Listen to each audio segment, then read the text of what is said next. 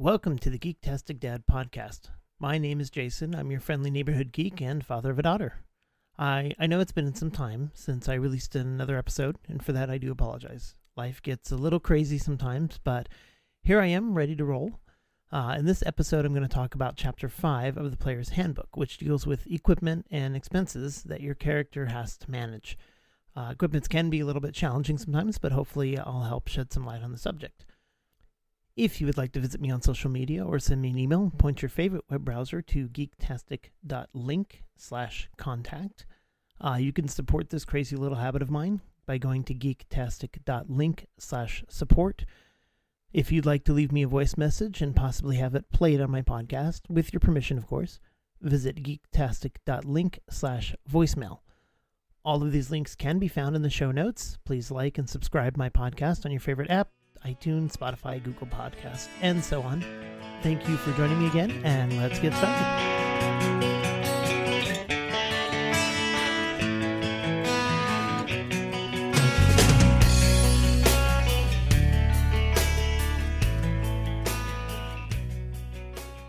And now it's time for another session of...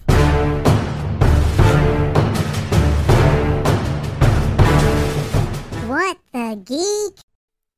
I can't get enough of that ridiculous intro. Okay, so I have enjoyed two wonderful iterations of the Dune movie. First, obviously, being the 1984 version with Sting. The full 2 hours and 17 minutes of it was fabulous. Then in 2000, a new version of Dune was released, with a lot of actors I'd never even heard of before, but had a playtime of about 4 hours and 25 minutes. It was really long, but I thought it was just a wonderful remake of it. As you probably know, Dune is getting a new facelift with the upcoming 2021 release starring Jason Momoa. It should run about 2 hours and 35 minutes if IMDb is right. I watched the trailer, link is in the show notes, and I have to say I'm very hopeful. It does mix a bit of humor, which I guess is okay. I prefer a more serious version of it, but that's fine. But from what I've seen thus far, the trailer promises to be this beautiful rendition of an all-time classic.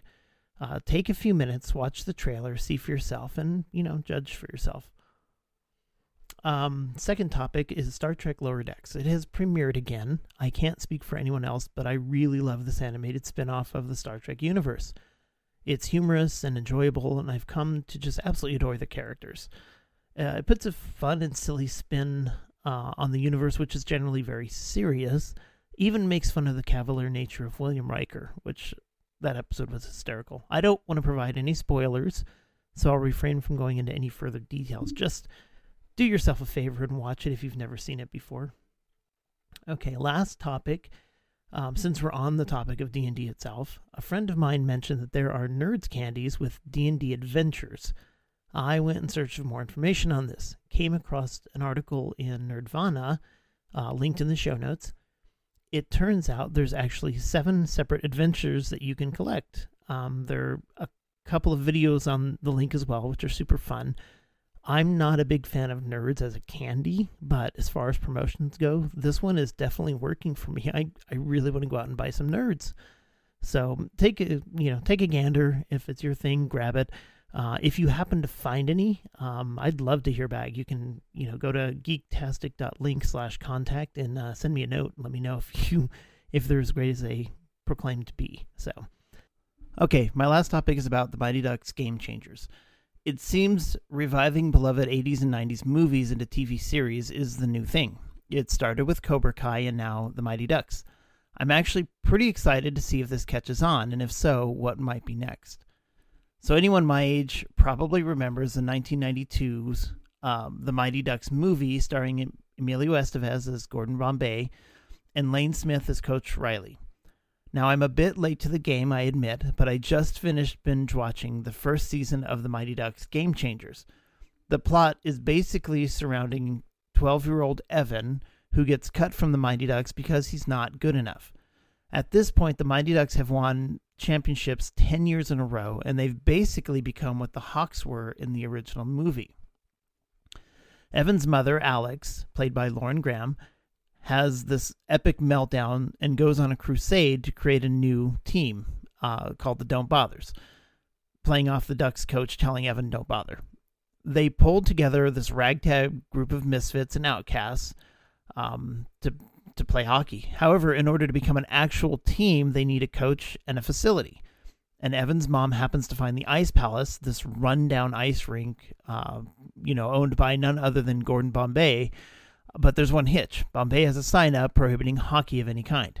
And while Evan's mom does manage to persuade him, he refuses to coach or even be a part of the hockey team. So there was this fun reunion of 6 of the original Ducks. Fulton Reed, played by Eldon Hessen. Adam Banks, played by Vinny LaRusso. Kenny Wu from D2 and D3, played by Justin Wong. Les Averman, played by Matt Doherty. And Connie, played by Marguerite Moreau. And finally, Guy Germain, played by Garrett Henson. Now, it's interesting to note that in Season 1, there's no sign of the beloved Captain Charlie Conway, which is played by Josh Jackson. However, in an article from Tom's Guide, it seems Charlie will be joining the show in Season 2, so that's kind of exciting. I don't want to give away any spoilers, so I'll stop there. However, if you enjoyed the original Mighty Ducks movies, you're going to love this reboot. As I said before, I sure hope there are more plans to reboot 80s and 90s movies into TV shows, because so far I've really enjoyed both Cobra Kai and the Mighty Ducks Game Changers. There's no date for Season 2 yet, but the filming is expected to finish by spring of 2022, and we could see a new season as early as summer of 2022. So fingers crossed for that. That's it for What the Geek. Now on to the rest of the podcast. Thank you again for joining me for another episode of the Geektastic Dad podcast. For adventurers, equipment is important. Your character basically has only what he or she owns, from weapons down to armors down to trinkets, as you go about the countryside doing what you do. Now, I can't speak for all D&D players, but there's something super fun about a session in a town where shopping is involved, especially if you've run into some hefty loot along the way. Now, before we get started, there's a little something to be said about starting equipment. I've mentioned this before in Chapter 3 of the podcast, but your character will start with a set of equipment. Starting equipment can be handled a few different ways, but it's ultimately up to your DM. You can roll with the recommendations in Chapter 3 combined with your background, or the DM may have some custom-built engineer kit with a few modifications here and there. Another way to go about this is to have your character get some starting gold and be left to purchase equipment from the items in this chapter. Regardless of how it's done, your character should start with a few items and hopefully a weapon or armor, if that's your thing, before you set out on your adventures. Now, this podcast will cover several topics in Chapter 5, from the basics of wealth and coinage all the way down to mounts, trade goods, and trinkets. As we go through this, it might help you to understand more about what equipment your character needs and what you should be looking for as you go about your adventures. Understanding the currency and worth of items, such as gems and other goods, is a good place to start with regards to wealth and coinage. The most common currency system includes platinum, gold, silver, and copper. These coins are in order of greatest to least wealth. So platinum pieces have the most wealth, copper pieces have the least amount of wealth. The exchange rate in most systems is pretty simple. 10 copper equals 1 silver piece. 10 silver pieces equal 1 gold. 10 gold equals 1 platinum. A lot of times you'll see abbreviated PP for platinum, GP for gold, SP for silver, and CP for copper. Now, the player's handbook also includes Electrum, or EP, which is halfway between gold and silver, where 1 EP is equivalent to half a gold.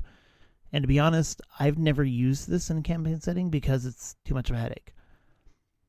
For each class, you have a recommended starting funds based on, you guessed it, dice rolls.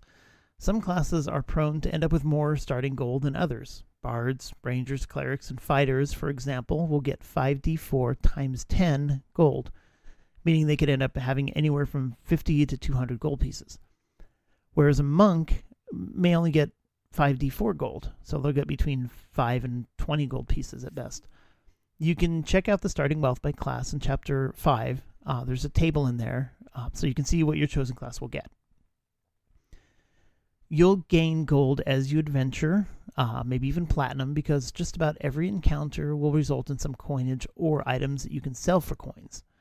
So you might get gems, weapons, armors, even silly mundane trinkets that you may be able to exchange for a little coin when you get to a found town or find a trader. Which brings me to my next topic, selling treasure. You will inevitably have an opportunity to sell the goods you've collected along the way. As a general rule, standard items like armor, weapons, and other equipment, you'll get about half the normal price of these items. Remember, these merchants have to make money too. Selling magical items is a bit more difficult because you first have to find someone who has the capacity and the want to purchase such things. And that comes, and then comes the price, because these prices can vary. Gems, jewelry, and other objects generally retain their full value, but again, you have to find a merchant who has the capacity or the need, or both, to buy such things. But sometimes you can just trade them as well. You might be able to trade a few gems for a new sword or something. Oftentimes, though, the DM will require you to be in larger, even more prestigious locations in order to actually sell some of these more rare or expensive items for coin. Alright, so moving on to armor and shields. Now this gets a little tricky because armor comes in different types, and they have their bonuses as well as disadvantages. You also have to worry about proficiencies. Now your character can potentially choose from light armor, medium armor, heavy armor, as well as shields. Not every character should wear armor though. You have to consider whether or not your character is proficient with certain types of armor, which will depend on your class primarily. If your character chooses to wear armor without proficiency, then your character will have a disadvantage on ability checks, saving throws, and attack rolls that involve strength or dexterity. And if you're a spellcaster, you can't cast spells if you have the wrong kind of armor on. So what does armor do? Well, it increases your armor class, or AC, which is a numeric value that determines your character's ability to withstand or avoid an attack. Remember, attack rolls oppose AC, and if you meet or exceed the AC, the target will take damage. The armor table will show how this different types of armor will impact your AC. Without any armor, most characters get a base of 10 plus their dexterity modifier. If you look at padded or leather armor, for example, you get a base of 11 plus your dexterity modifier, so he bumps it up 1. Moving up to a medium armor, you'll see a base that varies between 12 and 15 plus your dexterity modifier, but there's also a +2 max to the dex ability modifier. So if you have a +3 or +4 on your dex, you lose a couple points. Heavy armor generally gives you just a specific armor class. So your, ring mail, for example, you'll get an AC of 14. Plate will give you an AC of 18. And if you add a shield to that, you get an additional +2 to your AC as well. Heavy armor can impede your character's ability to move quickly and stealthily. In fact, most cases it does. The armor tables will show disadvantage under stealth if that applies. If the strength column is populated, it will indicate that there is a strength requirement to wear the armor without impediment. So it'll show something like strength 13 or strength 15, which means your strength ability score must meet those values in order for your character to move at normal speed. Otherwise, it'll be reduced by 10 feet per round. Per the player's handbook, each category of armor also takes a specific amount of time to don and doff. That can be found under getting into and out of armor. Light armor takes 1 minute, for example, to put on and 1 minute to take off. Heavy armor is going to take 10 minutes to put on and 5 minutes to take off. Some classes are better off without armor. Barbarians get an unarmored defense at level 1, which gives them an AC of 10 plus dex plus their constitution modifiers. And they can use a shield and will stack on top of that. Now, monks have the same or similar feat, except their AC is 10 plus dex plus wisdom modifiers, but they cannot use a shield and still gain that benefit. But on top of that, at level 2, monks get unarmored movement, which boosts their movement by 10 feet per round while not wearing any armor or wielding a shield. So real quick, one last note about armor is to be mindful of the weight, because your character has a max carrying capacity. And if the total weight of your equipment exceeds your capacity, you become impeded, which means you'll experience some disadvantages. Now on to weapons. Now weapons are fun, right? It's a meat and potatoes of D&D characters for most of the classes. So there are two categories of weapons, basically. There's simple and martial. This includes both melee and ranged weapons, and the class you choose will determine what weapons you have proficiency with, or what your character has proficiency with. So what does proficiency really mean? Well, in a weapon, it means that you are able to add your proficiency bonus to the attack roll for that weapon. Weapons also have properties, and there's a few of them. I think it's important to understand these properties, so we'll go through those now. The first property we're going to talk about is ammunition. So weapons with the ammunition property basically means the weapon is useless without ammunition. Bows have to have arrows to work. A crossbow needs to have bolts in order to work. And loading the weapon is considered part of your attack action.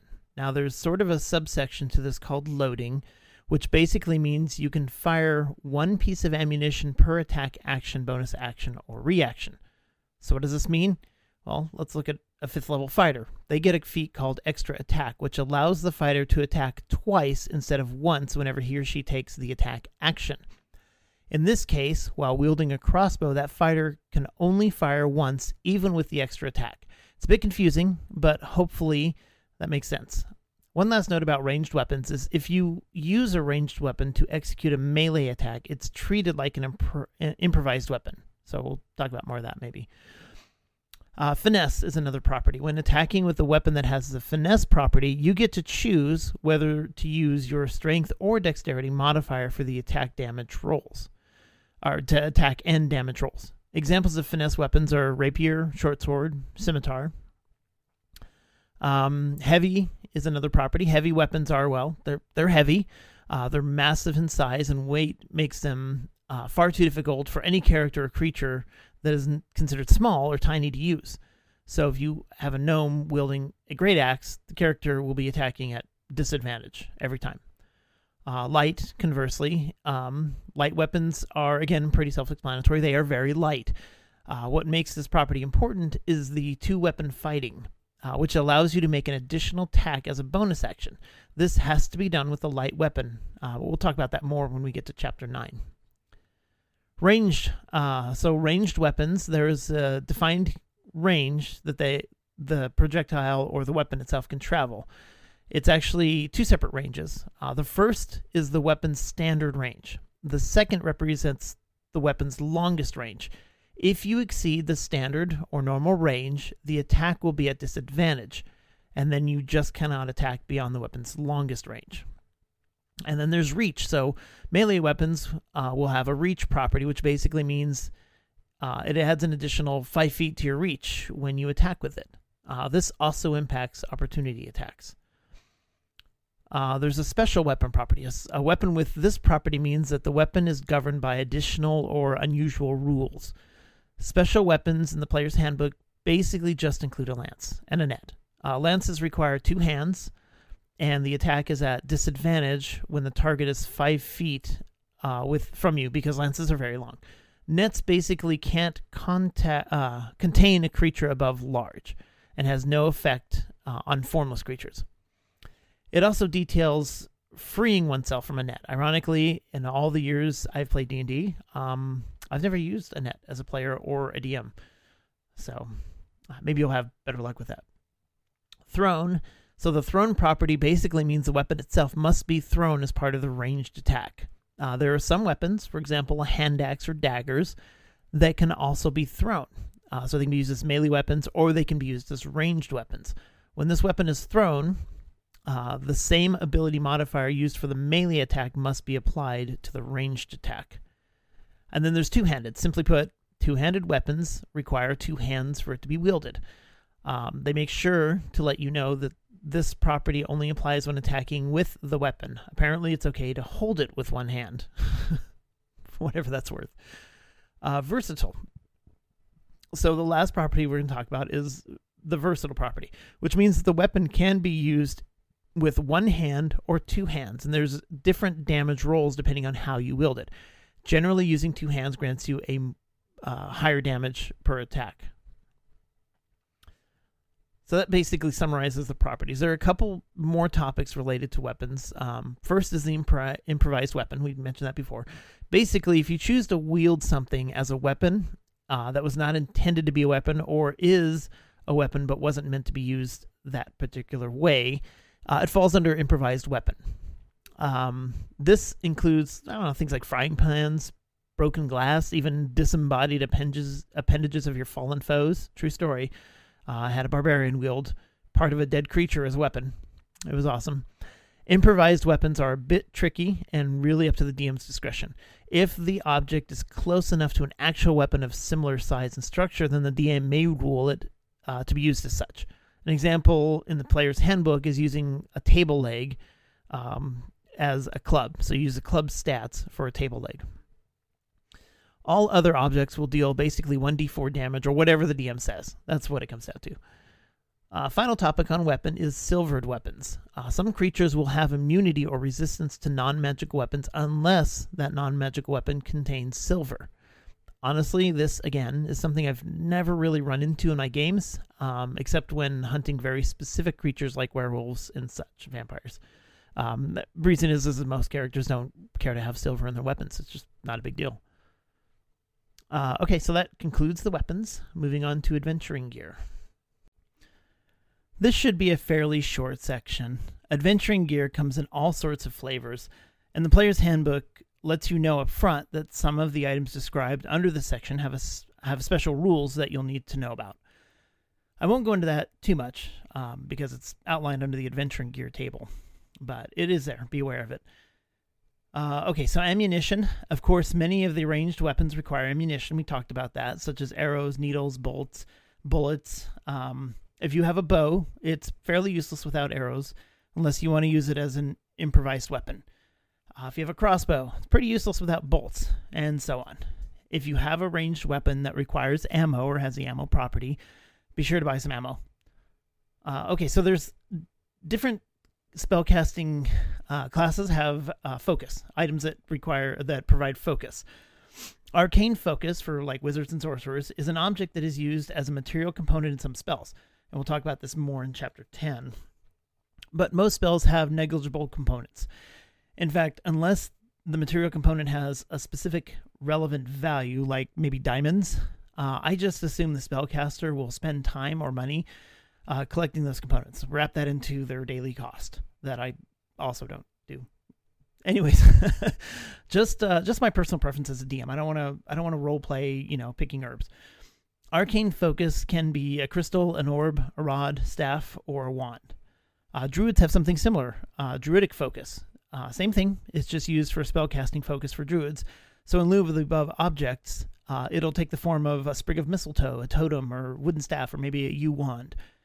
And then for clerics, same thing. They have a focus device. They call it a holy symbol. In the form of like an amulet, an emblem, or a reliquary. Other adventuring gear. So there's a laundry list of other items you can buy as adventuring gear. I urge you to review these items. I'm not going to go through them all. There's a lot. But as you build your character's inventory, take note of these. You might want something here or there. All these items are explained in this section, so be sure to read through it. Decide if you really need, acid or oil for your character's inventory, especially if you're buying it with what little gold you get up front. There are equipment packs, and we talked about this, starting gear. There are several template packs of equipment used for starting gear. Depending on your class, you may need one. If you don't get starting gear, you can actually purchase them. They actually have a price tag in there. So these equipment packs are available, even at when you have gold and you buy your stuff. Depending on what character you start with, will determine the pack you want to get.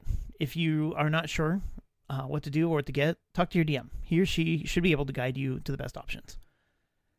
And then there's tools. Tools are a fun way to liven up the game a bit. Tools allow you to craft, repair, forge, etc. items that your character can't do without them. Artisan Tools is probably the most extensive collection of tools in this list because it encompasses any tool that your character would need to pursue some kind of trade or craft. Ooh, got that one backwards a little bit. Something like glass blowing, leatherworking, smithing, etc. These tools offer your character a way to make extra coin while you're traveling the countryside. Maybe you can stop in at the local jeweler and offer your services for a few gold. Do a roadside stand with alchemic brewing booth. Perhaps someone in town is in need of some woodworking, and you just happen to have a carpenter's tool. So check out the tools. I think you have to usually choose one, or languages or something, when you start your character. Other tools might be less noble. There's disguise kits, forgery kits, thieves' tools, gaming sets. Most of those are found in the ownership of rogues. Perhaps you need some legitimate-looking papers to enter a keep. No problem. Forge away. Need to get into a locked room? Hope someone has some thieves' tools or the knock spell. And then there's musical instruments. Those are fun, too. You can choose from a variety listed under this section. Now, personally, I've always wondered what it would be like to play a dwarven bard with bagpipes. Just one of my things. But you don't have to be a bard to have a musical instrument, or even to make coin playing in pubs. Your character could just like to play a flute when you're traveling across the countryside, or strum the lute at the campfire. So tools are a great way to kind of provide a little fun in the campaign. They can also be very useful as part of your character as well, especially when it comes to making money when you're at the lower levels and you're not finding a whole bunch of loot. So we also have a section on mounts and vehicles. Mounts are another fun part of D&D, especially when you consider you can actually get an elephant as a mount. I urge any players out there to ask for that. Unless you're in my campaign, then don't ask. Take a look at the different mounts. Then below that is a table that outlines tack, harnesses, and drawn vehicles, such as carriages or chariots. And then finally, you have saddles. Mounts and vehicles also include waterborne vehicles. So if you're in the need to acquire a rowboat, or you have some coin and you really want a warship, that is definitely possible. Keep in mind that not all of these are complete inventories of possible equipment. If you have a savvy DM, you might be able to get your hands on a steam-powered horseless carriage or something like that, built by gnomish engineers, if you dare. Then there's trade goods. Trade goods represent items you might use for barter or trade. And this section really just represents some of the items you might find within this particular genre of currency and their respective rules or values. This is by no means an exhaustive list, but it does kind of get the players and DMs thinking about the value of a barter and trade system. We also have expenses. Expenses are comprised more of mundane costs associated with just being alive in most cases. Expenses include food, shelter, and clothing for the most part. You might notice that when you roll up your character, you have to pick a lifestyle. This is basically your cost of living. And if you're following the rules to a T, then you'll deduct the cost equivalent to your character's lifestyle at the start of any given time period specified by the DM. Keep in mind the cost associated with your lifestyle is a per day cost. So if you do it per week, you multiply whatever that value is by 7 days. For example, if you live a modest lifestyle, you're going to spend 1 gold per day to maintain that lifestyle. So if you your periodic deduction period is weekly, you simply deduct 7 gold at the start of each week. I don't know about other DMs out there, but I'm terrible about measuring passage of time. Usually when my players ask what time of day it is, I make rough guesses. And if you're in my campaign and you happen to be listening to this, forget everything I just said. Expenses also include food and drink, as well as meals and lodging per day. Food and drink is helpful if you want to role play the experience, but if you prefer to just skip ahead, there's another table for meals and lodging that's based on your character's preferred lifestyle. So wrapping up the expenses section is a little section in the back about services. Services are things like riding a coach cab, hiring a messenger, tolls, ship's passage. It's a good foundation for or starting point, but to be honest, I vary these costs in my world based on the level of service the character's looking for and the area that they're in.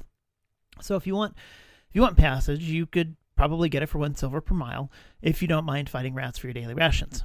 If you want to sail the seas in style, you could probably do that at more of 1 gold per mile. And then wrapping up this chapter in the player's handbook is trinkets. The last part of the chapter deals with trinkets. These are odds and ends that have no real value other than maybe your interest. There's a sample table where you can roll a D100 and randomly pick a trinket. So maybe your character finds a tiny silver icon of a raven, or maybe a dead sprite inside a clear glass bottle. They're both pretty useless unless, of course, the DM associates it with some value. This table could be handy if you've got a kender in your party. Just, throwing that out there. Outside of that, it's good for gags and fun. I like to create trinkets with simple magical properties sometimes.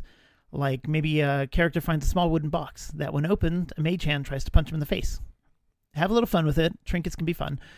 Don't be surprised if your pesky players find an actual use for these ridiculous items, because they will. I don't know about other DMs, but shopping trips are very taxing for me. Do yourself a favor and prepare it ahead of time the best you can. Sometimes I'll ask my players to let me know ahead of time what they're looking for. Then I have an idea of like a framework to try to figure out, where, how, and how much for these items. Might even be able to tweak them so that they're unique but not exact. So something else to keep in mind, your players are going to try and loot everything they can kill. Be careful what you throw at them, DMs, for they're just probably going to come across some unexpected weapon upgrades that you may not have been accounting for. Or maybe you do. Maybe you do account for it, and that's why you put it there. All right, folks, that's it for this episode. If you enjoyed this podcast, consider supporting my bad habit. Just point your favorite web browser to geektastic.link/support. I appreciate you joining me. Be sure to like and share this podcast with your friends. Spread the word. If you'd like to visit me on social media, send me an email. You can open your browser to geektastic.link/contact. Again, like and subscribe my podcast on your favorite app, iTunes, Spotify, Google Podcast, Stitcher, whatever it is. You can see a full list at geektastic.link/podcast. I also have a new embedded player there, so feel free to use that. If you'd like to leave me a voicemail message and possibly have it played on my podcast, with your permission, of course, visit geektastic.link/voicemail. So remember to be kind to each other, have fun, and always, always stay geektastic. Thanks again, everybody.